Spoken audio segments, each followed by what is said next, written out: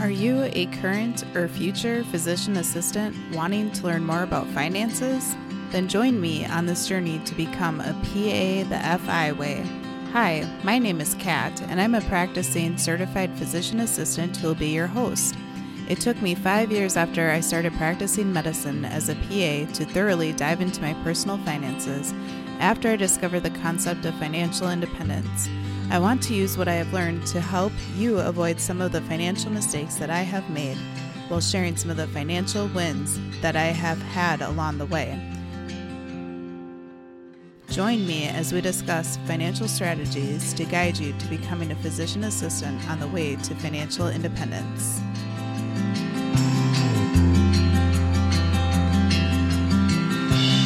Hey there, and welcome back to the PA the FI Way podcast. I'm your host, Kat, and thank you so much for taking the time to take a listen to this episode today.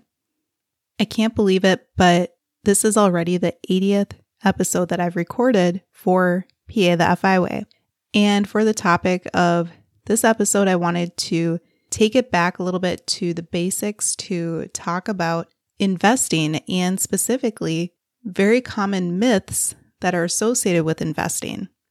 As you've heard me talk about on many of the PA the FI Way podcast episodes, investing is a foundational concept and action to help you create and build wealth for yourself and your family, and ultimately reach financial independence in the future. And that would be the point where you have enough funds that are invested or coming in, either from the stock market or bonds or businesses that you own, or real estate, where you no longer have to work if you want to cut back on your hours or stop working altogether and pursue other passions or hobbies in your life. So the first myth that's associated with investing is that you need a lot of money set aside to actually get started with investing. And the fact is that this isn't true. You can get started by purchasing shares of stocks, meaning that you don't have to buy a full stock and spend the several $100s or perhaps several $1,000s to buy one full share of a stock that you want to purchase.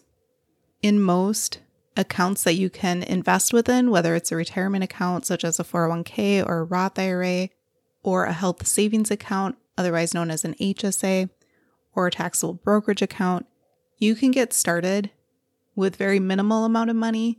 Sometimes there isn't even a minimum that you need to get started to invest in. Another common myth about investing is that investing is only for rich people.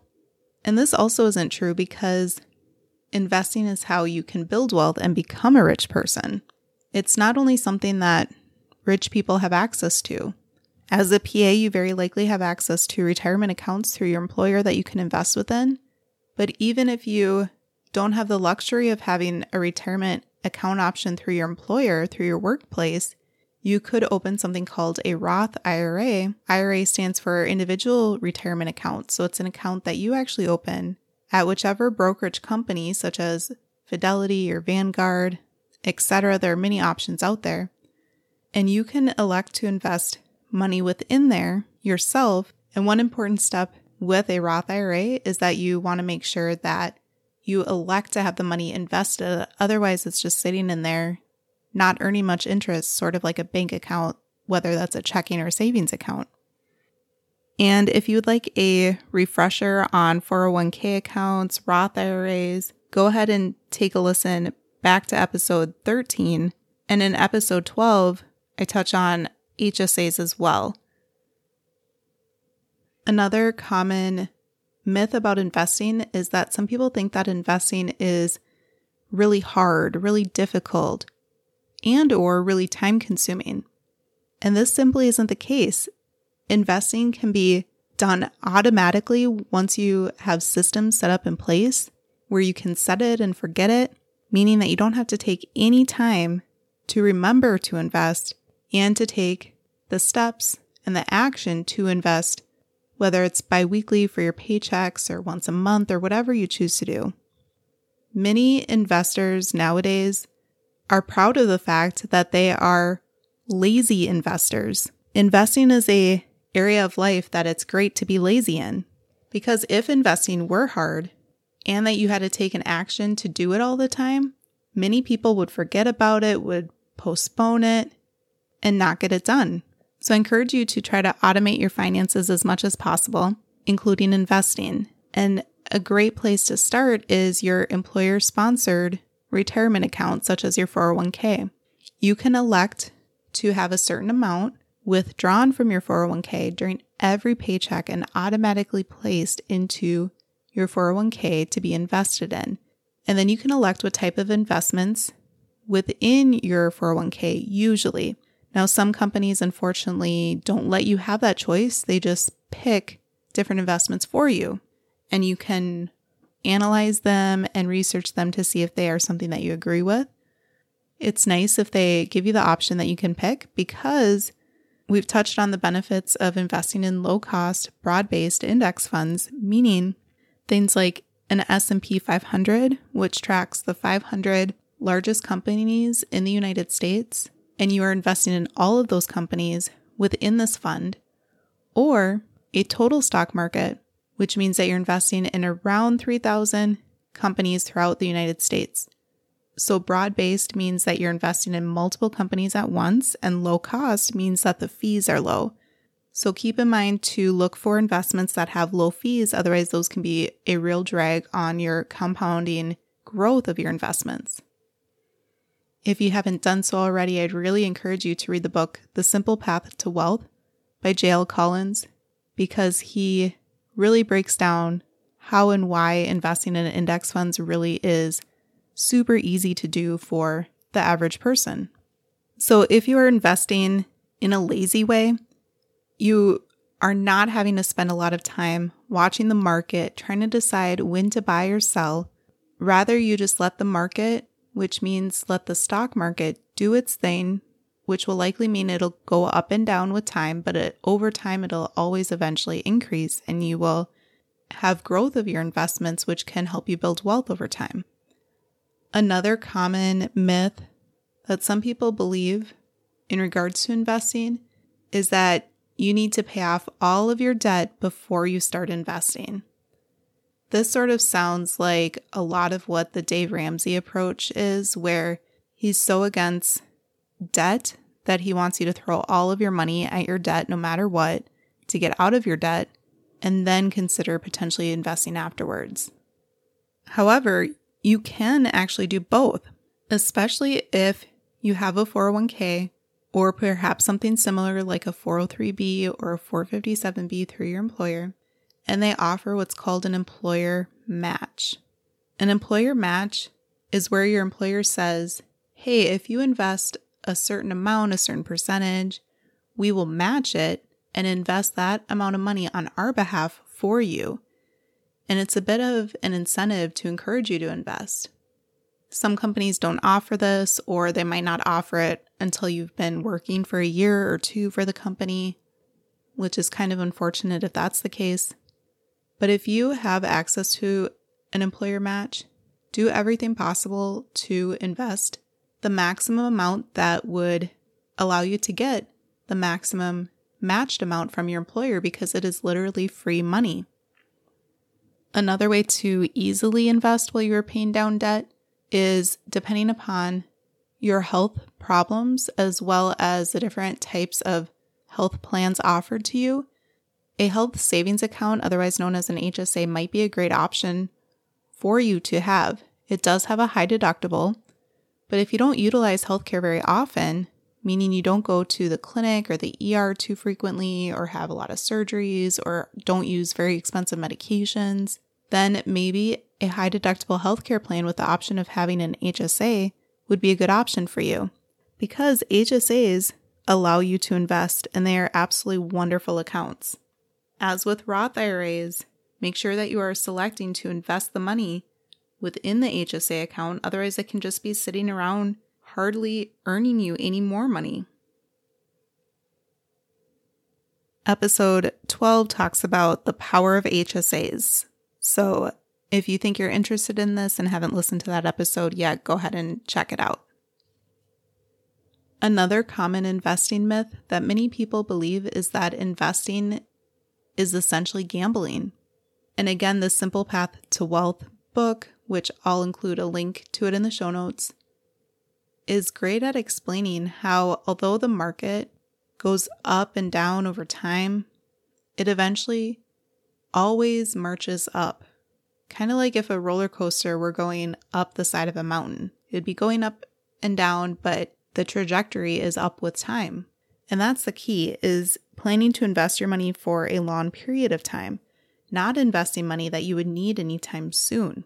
So yes, if you need a down payment on a house in the next few years, investing that down payment would be considered gambling in a few years because you don't know what the market's going to do in a short period of time.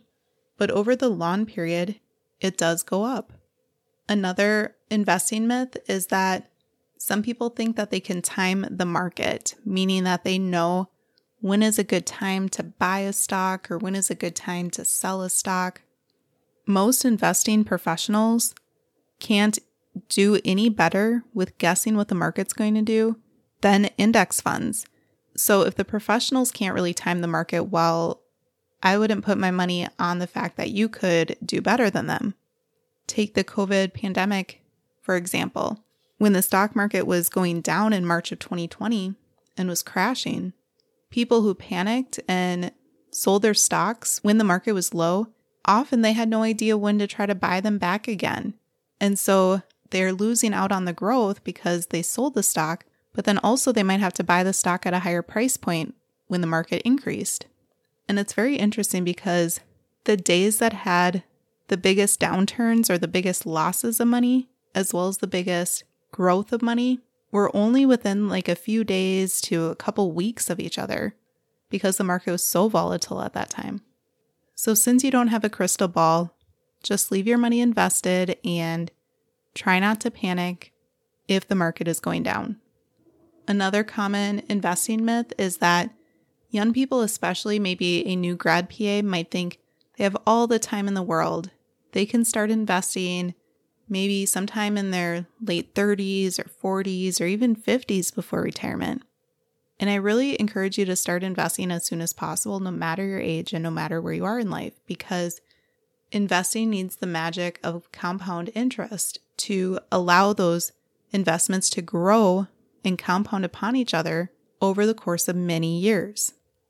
And the final investing myth that I wanted to review with you today is that many people feel as though that it's safer to keep their money in savings in their bank account versus being invested in the market.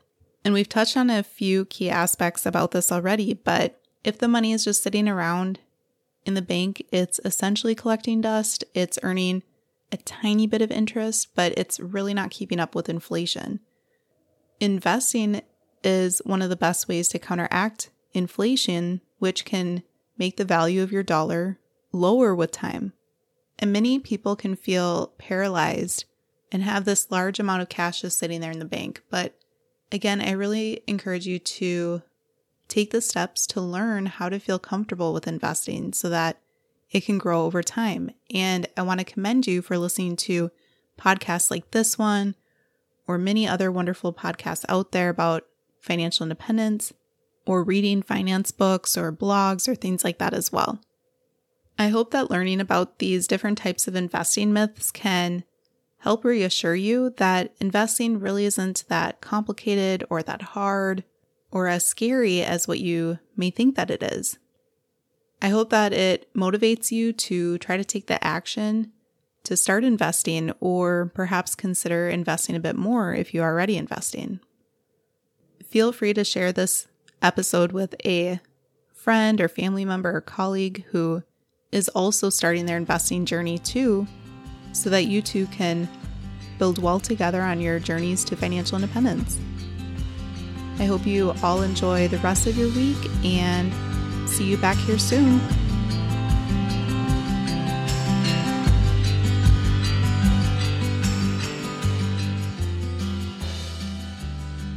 Thank you for tuning in, and I hope that you decide to continue to join me along this journey of becoming a PA the FI way.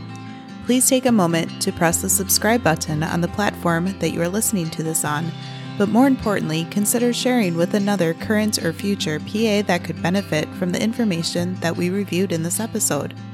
Take care and have a great rest of your day. Until next time.